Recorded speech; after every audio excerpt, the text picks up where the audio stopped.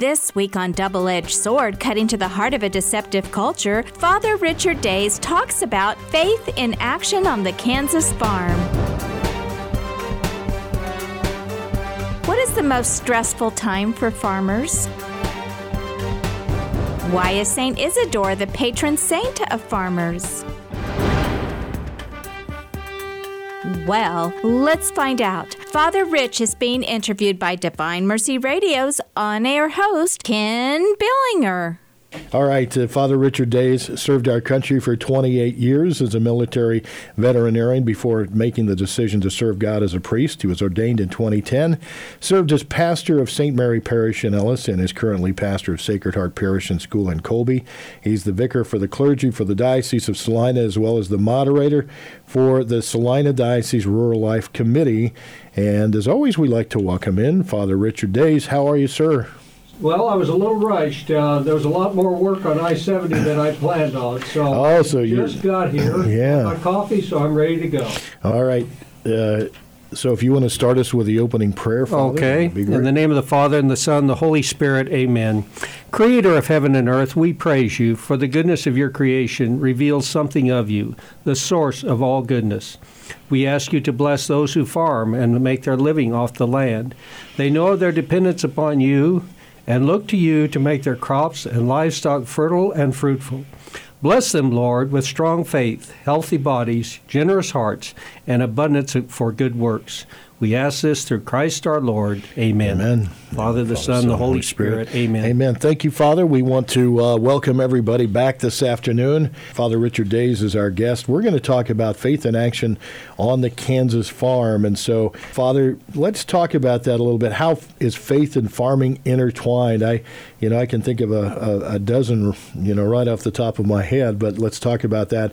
Farmers close to God and working the land, obviously. Let's kind of share your thoughts. Well, part of that, and I want to back up just a little bit. Ordinarily, when I do these things, Danetta sends me a list of questions, and some of them I really scratch my head, well, where did she get that thing?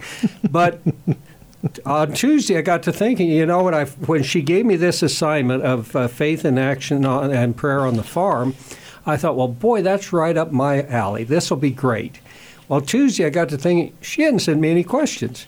And Tuesday night, I opened up my email, and she said, I can't think of any. And I'm going, oh, my gosh, I'm in trouble now. But fortunately, that prompted me to come up with a few, and then she also sent me a few. In fact, this first question was one that Danetta sent me. So because farmers traditionally have lived on the farm, and I grew up on the farm north of Canaredo. We're very close to the land. We're very close to God's creation. Every morning when we get up, if it's a beautiful sunrise, you realize that God's at work at that. And he does pretty good work, really. And our sunsets in western Kansas, I've been all over the world, and I don't think there's any that can outdo, most of them can't even compare with the sunsets that we have in western Kansas. Plus the fact this time of year, driving up and down I-70, you'll see the cattle alongside with the baby calves, and they are the most important creatures in the world, or they think they are.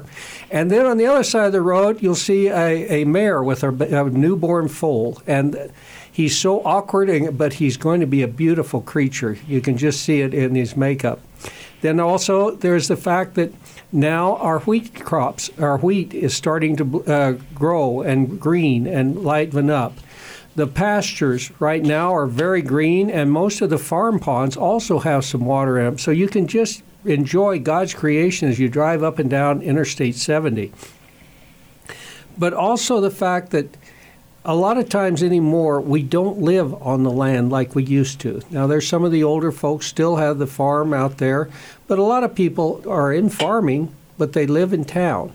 And I think it's unfortunate for their kids that they're not right out there on the farm. Now, they are related to farming. They probably are in 4-H or FFA with livestock projects or even crop projects. But it's a little different than when you wake up and you go to bed at night. The other thing, on a farm, and in western Kansas especially, we can enjoy God's creation so much because you can look and you can see almost the entire Milky Way. I don't know that you can do it in Hays, but definitely out in western Kansas, where I was from, 2 miles from the Colorado border, we don't have a lot of light pollution, so we can actually see God's creation and really enjoy it to the max. Earlier this year, we had some full moons that had special names, and out in the farm, you can enjoy those so much more than you can in the city or in the town. So just being close to God's creation is one of the best blessings that we can have. Plus the fact you are also God's with your stewardship of taking care of God's creation, the crops that we plant and nurture and grow along, the livestock that we're responsible for. And we were just talking before I came in here that during calving season, it's almost more like pacing a maternity ward than it is actually taking care of livestock, because all of those cows are having calves, or if you have goats, they're having their kids, and sheep are having their lambs.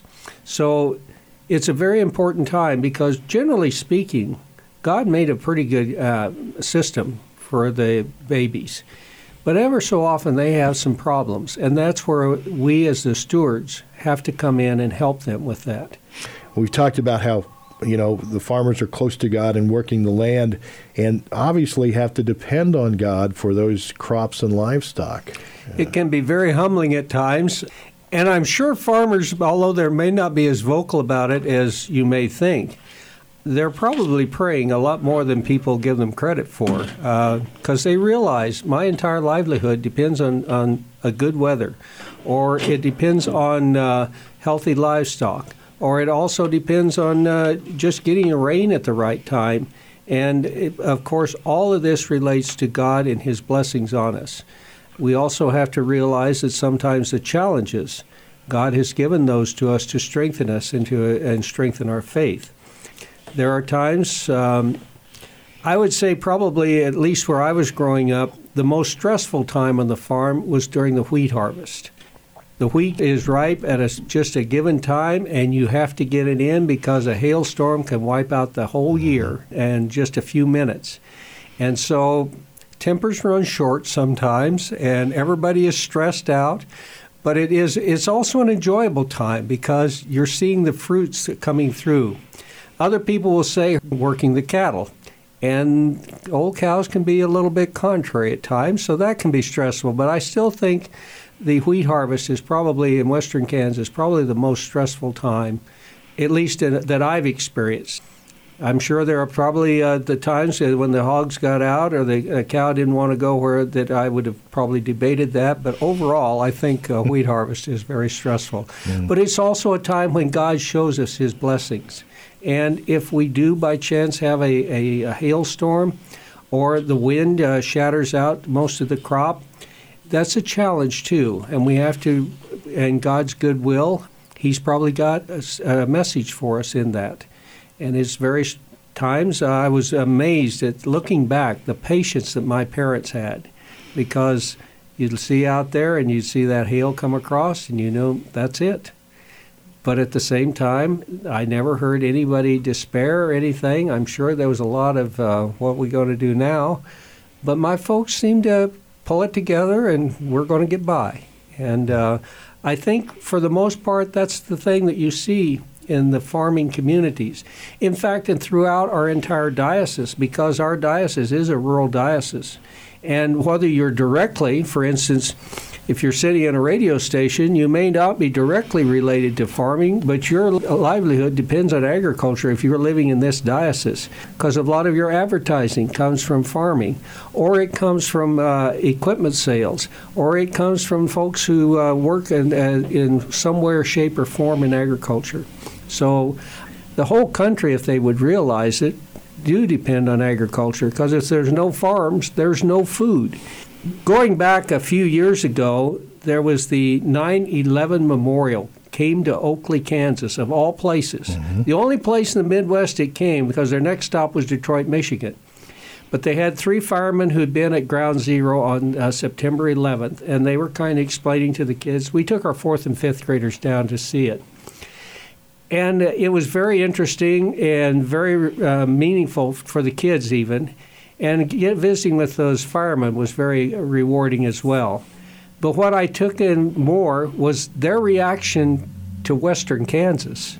Think about it. These guys were from New York City, where you've got skyscrapers, and all of a sudden you can see the horizon, and it's almost intimidating to them.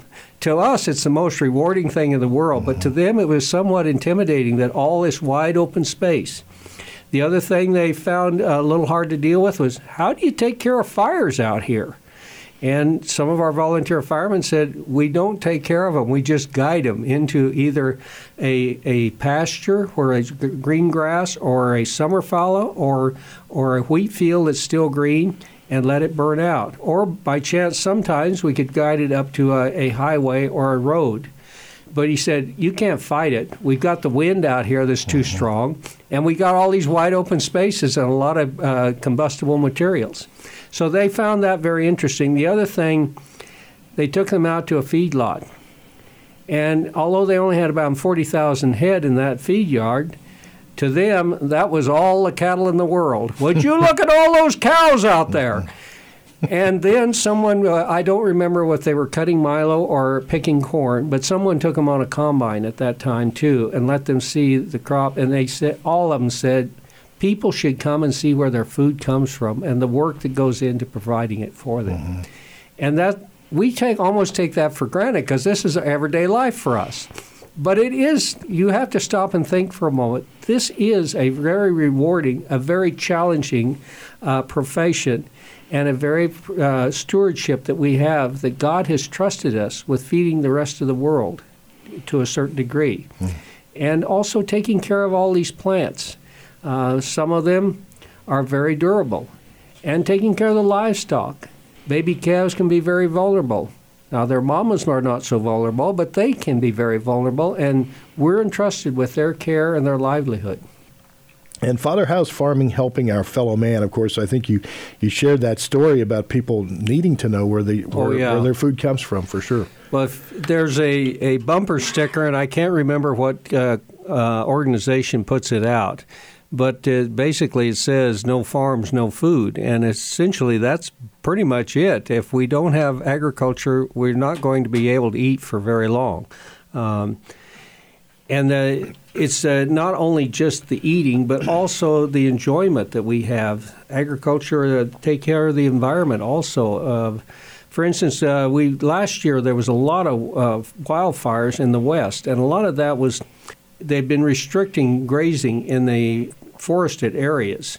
And so there was a lot of underbrush buildup, a lot of combustible materials along there that ordinarily, if they had been grazing that area with livestock, they wouldn't have had they may have still had the wildfires, but it probably wouldn't have been as extensive or as tragic as it turned out to be. So that is part of being the farmers with their livestock are managing the environment and helping with the ecology. There's a lot of folks that are talking about, the cows with their methane gas and everything. Actually, I heard on the radio the other day that the footprint on methane has dropped in the United States the last 5 to 10 years. And I also can't help but think it may be what we're feeding our livestock. I mean, we're feeding them milo and corn and everything. Maybe that's producing more methane. But I think there was a lot more buffalo in this part of Kansas than their ruminants also. Maybe they don't have produced methane, but I can't help but think they do.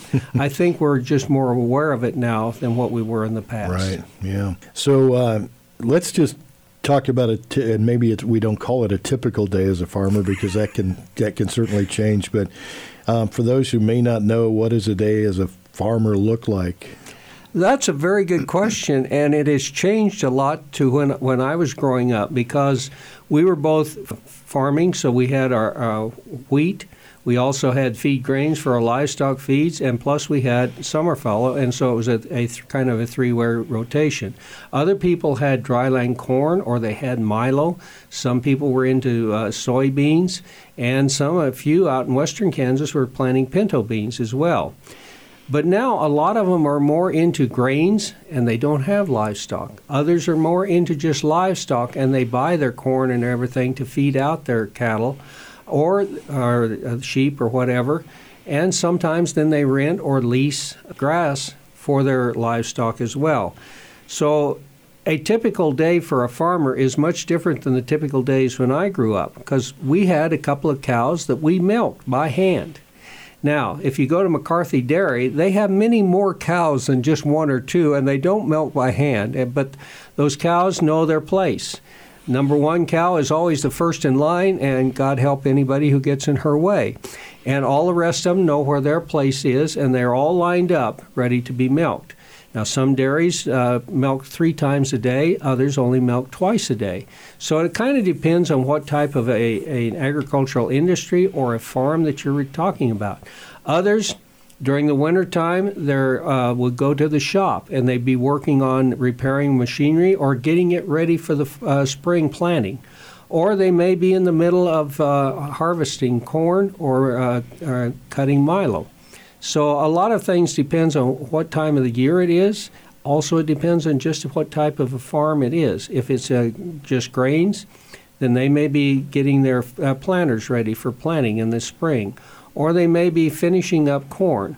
Or they may be getting ready to market the corn and take it to town. Now, we had about a 2-ton truck that we carried, and that's nothing compared. Most of the farms now have 18-wheelers and large grain trucks that they move the market their product to market with. So it kind of varies as just what type of farm you have. But most all farmers get up early. That was one thing growing up I didn't really appreciate that much, because a lot of times if I was helping work our summer fallow or get our ground ready for planting of the feed grains in the summertime, I was expected to be out and be on the tractor by around 6 in the morning, and that was kind of early then. It still is kind of early, but that's kind of it. And also with the livestock, they don't care whether it's daylight savings time or not. When it's time to be milked, they're in line and they expect you to be there. And also with your feeding the cattle in the wintertime. They don't care what the clock says. It's time to eat, so you better be firing up the tractor and getting some food out to them. So a lot of it is based more on what type of agricultural industry you have, and also the time of year. Well, one of the things, and as I was thinking about that, and you mentioned the dairy farm. Is this a farmer somewhere in western Kansas, that dairy farm that's out there? McCarthy Dairy is very interesting. They have a large near Rexford, Kansas. They also have one up near Bird City and also one in Scott City. This whole family came out from Philadelphia, and I don't remember how long ago, but they were looking, and western Kansas had an abundance of feed grains. And so they were looking to move out, and so they established one at Rexford. That one also has an evaporation plant on it. Probably the only, I know it's the only one in the United States and maybe in the world that has an evaporation plant right on it. They sell most of their product, I believe it's Dannon yogurt in Dallas. And so basically one of the sons runs that operation, another son runs the one up near Bird City, the third one runs the one in Scott City, and I think they have another son that's working for another dairy down in southwest Kansas. So it's really a fascinating thing to see their operation going. And the community of Rexford welcomed them with open arms, because all of those folks that they hire to do their milking has boosted their school system, and it's also boosted the economy around Rexford. Wow. I guess I wasn't aware of any idea of a number of head of cattle that they're milking? Not right offhand. Yeah. I don't know. I know there's one down near Cimarron, Kansas, that is a 10,000 cow dairy, and I just can't fathom that many cows being milked every day, and probably 2, maybe even 3 times a day. Yeah. We need to take a short break right now, but stay tuned to Divine Mercy Radio. We'll be right back on Double-Edged Sword with Father Richard Days.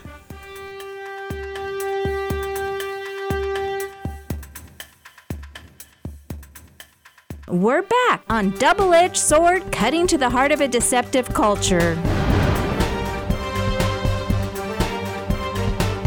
With Father Richard Days. Faith in action on the Kansas farm.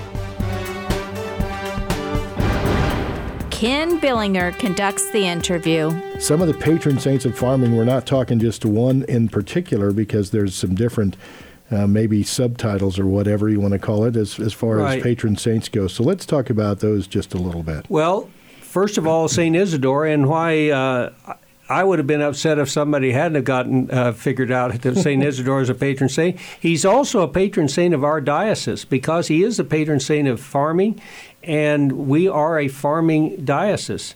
Now, St. Isidore and his wife Maria are both canonized saints, and that's kind of unusual. There's only one or two others that I'm aware of. St. Therese of Lisieux, her parents were recently canonized. Both of them were canonized as saints. But St. Isidore and St. Maria, his wife, are both canonized saints, and they're patrons of farming and of farmers. St. Isidore was born in Spain around the year 1070. And he was a farm worker. He didn't own his farm, but he was a farm worker. And the story goes that, and by the way, his feast day is May 15th, and I'm going to talk a lot more about that coming up, because we want everybody in the Diocese of Salina to know about St. Isidore, and the Rural Life Commission is really putting forth a strong effort to make sure we get the word out, especially this year.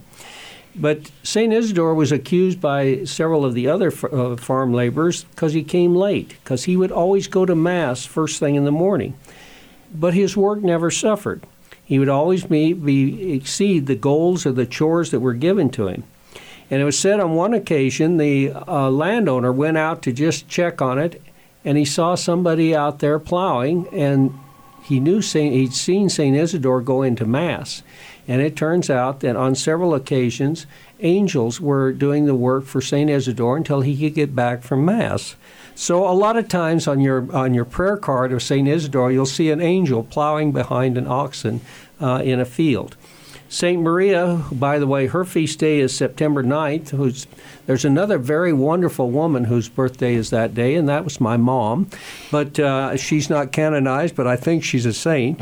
But St. Maria always kept the pot full of stew on the fireplace in their very humble dwelling, and she knew that Isidore would often bring home anyone who was hungry.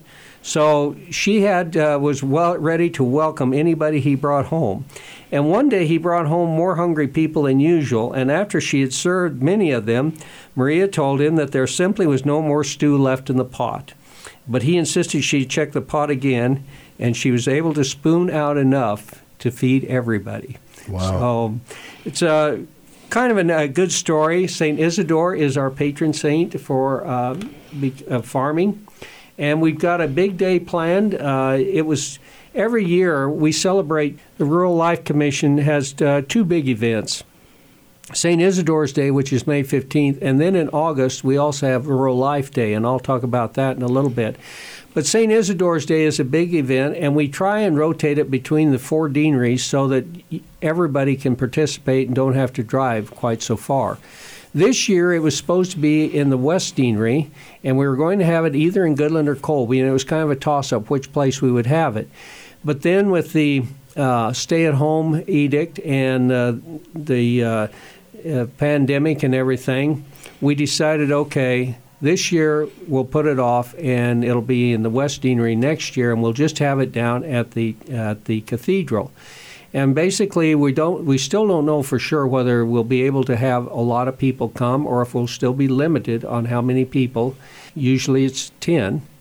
So we've decided we will try and put this out on Facebook, and Bishop Vinke will celebrate the Mass for the Feast of St. Isidore at the cathedral.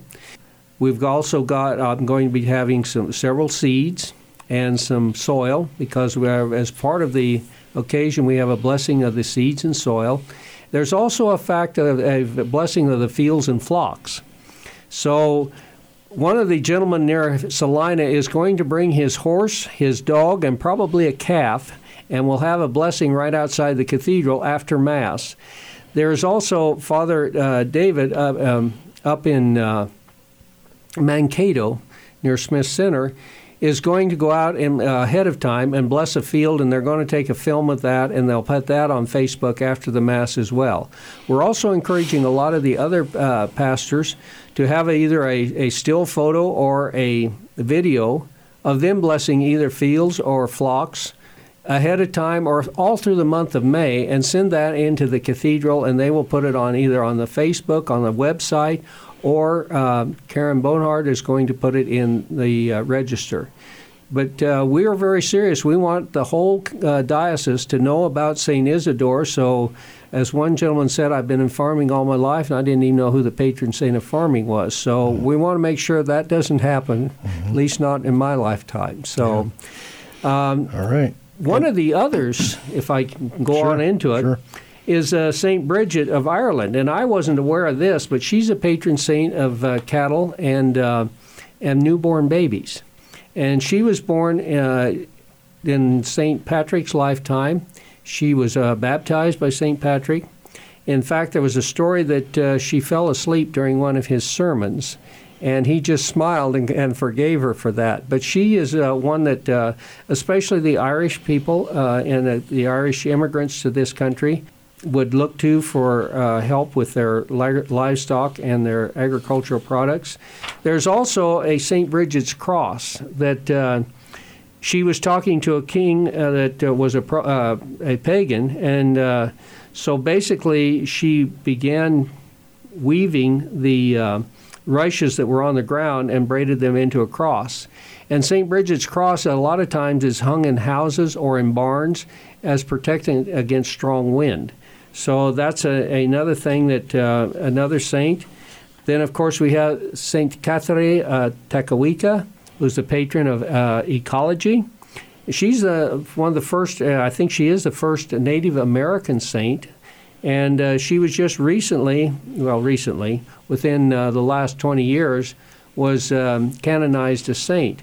And she was declared a patron of ecology because being a Mohawk, all of this about taking care of the environment, giving back to the land what we have taken, was kind of part of the Mohawk way of life. And so she fits right in that she is a patron of ecology. And finally, October 4th is the feast day of St. Francis of Assisi. And traditionally, several parishes, and mine in particular, since I'm also a veterinarian, we have blessing of the pets, but we also have blessing of the other animals as well. And so St. Francis of Assisi is also a patron of ecology, of the environment, but especially of animals and those who care for them. And I'm sure there are several others. When I was in the seminary, we had a Stefan Brungart from Germany. He was in the seminary there, and he visited my class, especially on 2 different occasions. And in Bad Tolz, there's the parade of St. Leonard, and they dress up the cattle and horses. The horses especially are in coaches, and the women, the men can ride, but the women have to ride in a coach, and it's a very festive occasion. There's also in parts of Bavaria, especially down when you get close to the Alps, they bring the cattle down from the Alps in the fall, and they're all wearing their big bells and everything, and it's quite of a festive occasion that the cattle come and they're paraded through town as kind of a beginning. That's usually in November, around November 4th, to designate kind of the end of summer. So those are some of the other customs, and of course, as you know, Ellis County especially had a lot of Germans settle here. Although most of them were Volga Dutch, there were a few that, and I found that out when I was in Ellis, they aren't Volga Dutch, and they were quick to let me know that too. So, but there are a lot of the German-speaking people settled in this area, and they have a lot of traditions of agriculture and farming as well. And we, as we like to say in Victoria, some of us are more vulgar Germans than Volga Germans. But anyway. No, they were very quick to point out that they were Bukovanians. There you go. That's it, because the And there was Society. one little part of town that was known for the Russians. They could live out there, and it took over 100 years for that to kind of immigrate. Really? I guess I wasn't. I was aware of the Bukovina Society there and everything, but I wasn't aware of the other part. So that's rather interesting. Poor Father Mike Leiker is my associate out there, and he grew up here in Hayes, but he said, I don't know anything about farming. Mm-hmm. And unfortunately for him, or maybe fortunately for him, he's gotten a quick education on a lot of these different things. In fact, not too long ago, he went out, and I can't remember the family's name, near Hoxie, and they took him around and showed him all of these different things. So he has a good feel now for So somebody mentions something about farming, he has an idea what they're talking about now. And I think that's important in our diocese especially. Yeah, absolutely. It is pretty much fully farming and in a very rural area here of the state of Kansas. So let's talk a little bit more. You mentioned St. Isidore's Day in the diocese. If you want to share with us a little bit about some of the events happening around that. Well, since we weren't sure, and besides, Goodland and Colby are a long ways out west for most of the diocese. It's not so far for us who live out there, but people expect us to come to Salina or come to Hayes or go to Manhattan and don't think anything about it. But going the other way, a lot of people say, oh, that's a long ways out there. It's far. Did you know that it's actually a longer distance from Manhattan to Colby than it is from Colby to Manhattan? So that's why, maybe. Well, maybe that's it. I kind of question your geography a little bit, but that's okay. So basically, the Rural Life Commission, we got together and we decided, okay, we're not going to cheat the West Deanery, but for this year, because of the stay-home edict, because of the pandemic, we're going to have it at the cathedral. And at 11 o'clock on St. Isidore's Day, May 15th, Bishop Vinke is going to celebrate the Mass for St. Isidore's Day. And also then, right after, as I mentioned earlier, we're going to have a blessing of the seeds in the soil. And then following that, we're going to have at least a few critters there, at least a horse, a dog, and probably a calf to be blessed. Now, we're also encouraging all the other pastors to celebrate in a special way St. Isidore's Day in their own parish. And so we would encourage, if your parish, you may not be able to go to Mass, but have it on Facebook, take in some seeds and some soil to be blessed. And maybe if you've got a 4-H calf or a lamb, show up outside the church and ask Father to bless your calf or your lamb for you. Then, as I mentioned earlier, we're also going to have videos sent in that will be on Facebook after the Mass that day. We aren't going to be able to have a delicious dinner as we usually do, and we're not going to be able to visit some unique aspects of agricultural industry as we ordinarily would. So I'm trying to plan very carefully for next year, and I hope to knock your socks off with St. Isidore's Day next year. And I guess the question I have, you have sorghum for silage, sorghum for grain, and I don't know the difference between the two because I'm not a farm kid. So sorghum for silage is where you would put it in a silo, and it would ensile. It'd kind of ferment a little bit, and it's used for livestock feed. Okay. Sorghum for grain can be used for livestock feed, but it's also used in some other aspects as well. Certain things can be used as a flour, or it can be used as a binding agent in certain industries. Okay, now we know, because I just didn't know the difference. So again, I'm a farm dummy. I'm a farm dummy. Don't worry, we're working on you. Well, I don't know if you'd call Victoria, I guess, a small city, but I'm a city kid from that aspect. Although I grew up with a lot of the friends I hung around with were farm kids, so just didn't learn some of the stuff that they obviously know. Tell us a little bit though about the Rural Life and Century Farm Award, if you would. Well, basically, this is our other big thing that we have, and usually it's in August, usually the second or third Sunday in August. I believe we've scheduled it for August 16th this year. And we do have one farm that has already entered the Century Farm Award, and this is named after Monsignor John George Weber, who was very active in the National Rural Life when it was headquartered in Des Moines, Iowa. And also, Monsignor John George Weber is very special to me, as we're coming up on the 10th anniversary of my ordination in latter part of May. One of the first things that happened after I was ordained was, unfortunately, Monsignor passed away, and I got to go and celebrate at his funeral in Park. So not only because of the Farm Award, but also because it's named after Monsignor John George Weber, it makes it very special, especially to me. Mm-hmm. Now, again, we try and rotate the Rural Life Day across the deaneries because, your farm may be 100 years old, and this year it's going to be in the East Deanery, But if you're out north of Canareta, Kansas, that's a long ways to drive to present. And so we rotate it so you can wait 2 or 3 years, and pretty soon it'll be closer to home. And you can invite in the family. A couple of years ago, we had it in Wilson, and there were 2 families had family reunions as a part of this, being awarded the Century Farm Award. But it was an occasion to bring the whole family together. So that's why we rotated across the different deaneries. Now, the families are, if they've been on the farm, if they own the farm, or they've worked this farm for over 100 years, they're eligible. And they're presented a plaque, and their family story is published in the register. And basically, we ask them to kind of tell the story at the Rural Life Day, and it can be 5 to 10 minutes long, the story. But it's very interesting. They're very inspiring stories about how these people came to western Kansas or came to the Diocese of Salina, and it either started working a farm, or in my case, my granddad homesteaded in 1886. And why and how they got out here and their first the hardships they went through. Now you remember these are over 100 years, so these families were there hanging on during the Great Depression, during the Dust Bowl of the 1930s. They sent sons off to fight in World War II.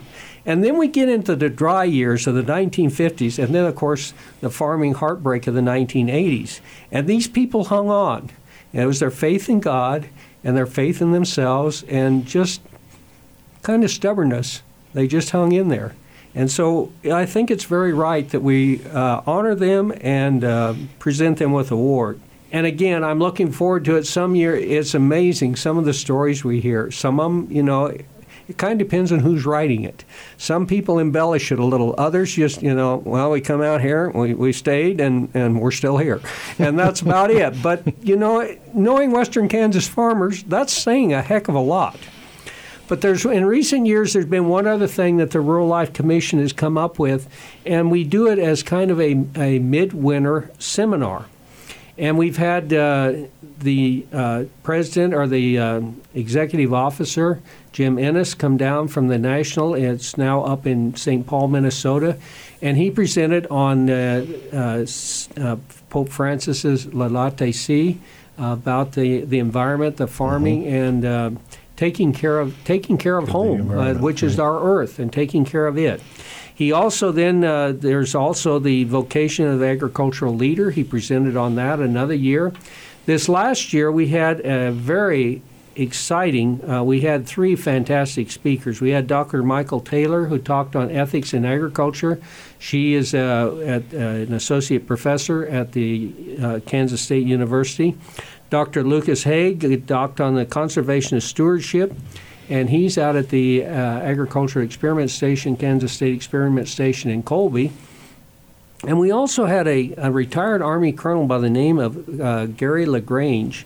And his program is a pathway into farming for service members. And this is for veterans as well as for some people who are transitioning out of the Army.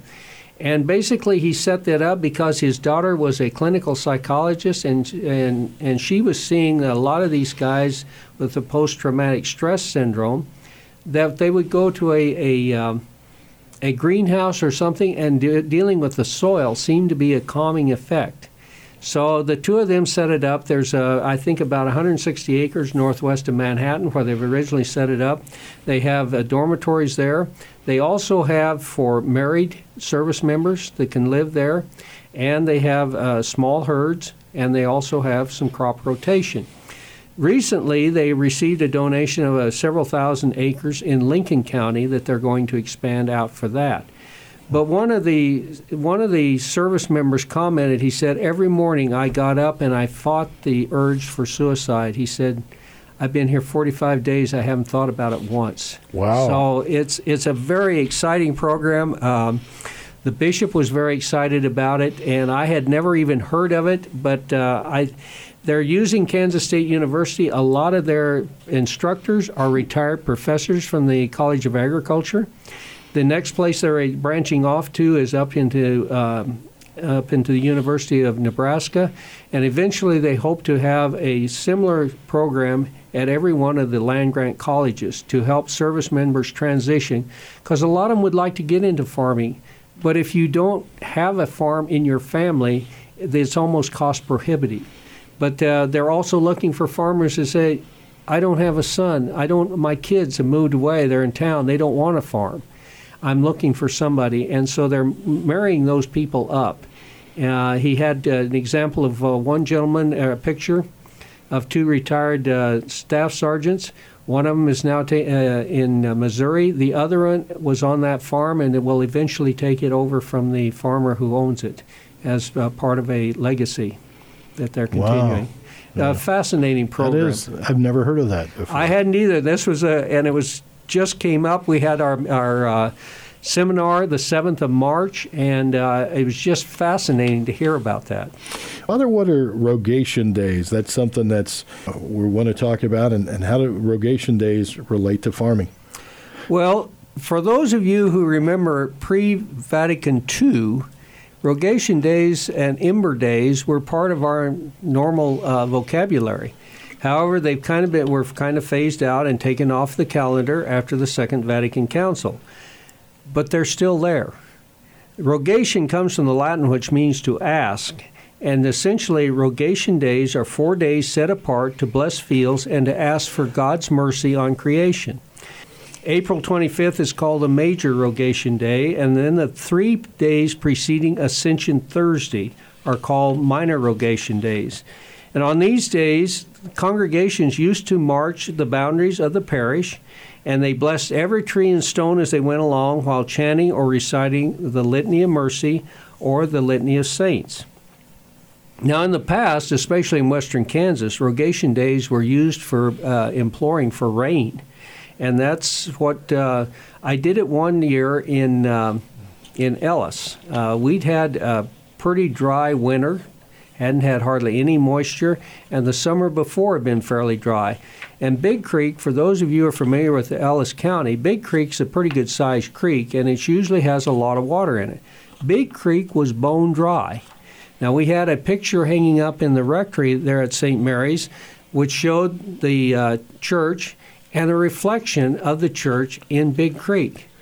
And a lot of my school kids from St. Mary's would come in and see that picture and say, "Where's that?" And I said, "It's right here." They said, "Nah, there's no water in Big Creek." So anyway, we decided we would have that. And so the Feast of the Ascension, so Monday before the Ascension, Tuesday before the Ascension, and Wednesday before the Ascension, we were planning an evening Mass at 6 p.m. with Rogation Days and a procession to pray for rain.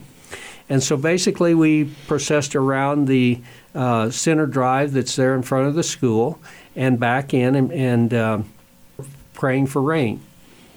10 days after our procession, we got 7 inches of rain one night. Big Creek was full, and parents were taking their kids down. "See, I told you to get water in it," to see the Big Creek full of water. Now, Sister Doris Flax, who was an associate over there, a wonderful woman, she grew up in Ranson, Kansas, and she told when she was growing up, whenever they would have Rogation Days, the Protestant neighbors would always say, "If you see the Catholics out processing, you better grab your umbrella." So that's kind of what we've been using Rogation Days for here recently. It's still, I had to go back and look in some of the old ritual books, but it's still there. It still can be done. April 25th is the major day, and then the 3 days before the Ascension Thursday. Well, so there must have been a lot of praying if you got 7 inches of rain. That's just we had a big procession. So. All right, Father. Well, thank you so much for coming in and sharing Faith in Action on the Kansas Farm. It's been my pleasure. Thank you for tuning in to Double-Edged Sword, Cutting to the Heart of a Deceptive Culture. If you have a comment about today's show, please go to dvmercy.com and click on the double-edged sword icon. The comment button is in the middle of the page. And if you can help keep great shows like Double-Edged Sword on the air, please consider underwriting this show. You'll receive 3 underwriting spots that run 3 times during the show, which runs 5 times a week. That's 15 30-second spots to tell others about your business or service. If interested, contact me, Dawnetta, at 785-621-4110. You're listening to Divine Mercy Radio 101.7 KJDM in Lindsborg, Salina, 88.1 KVDM Hayes, and 88.1 KRTT Great Bend. If today you hear his voice, harden not your hearts.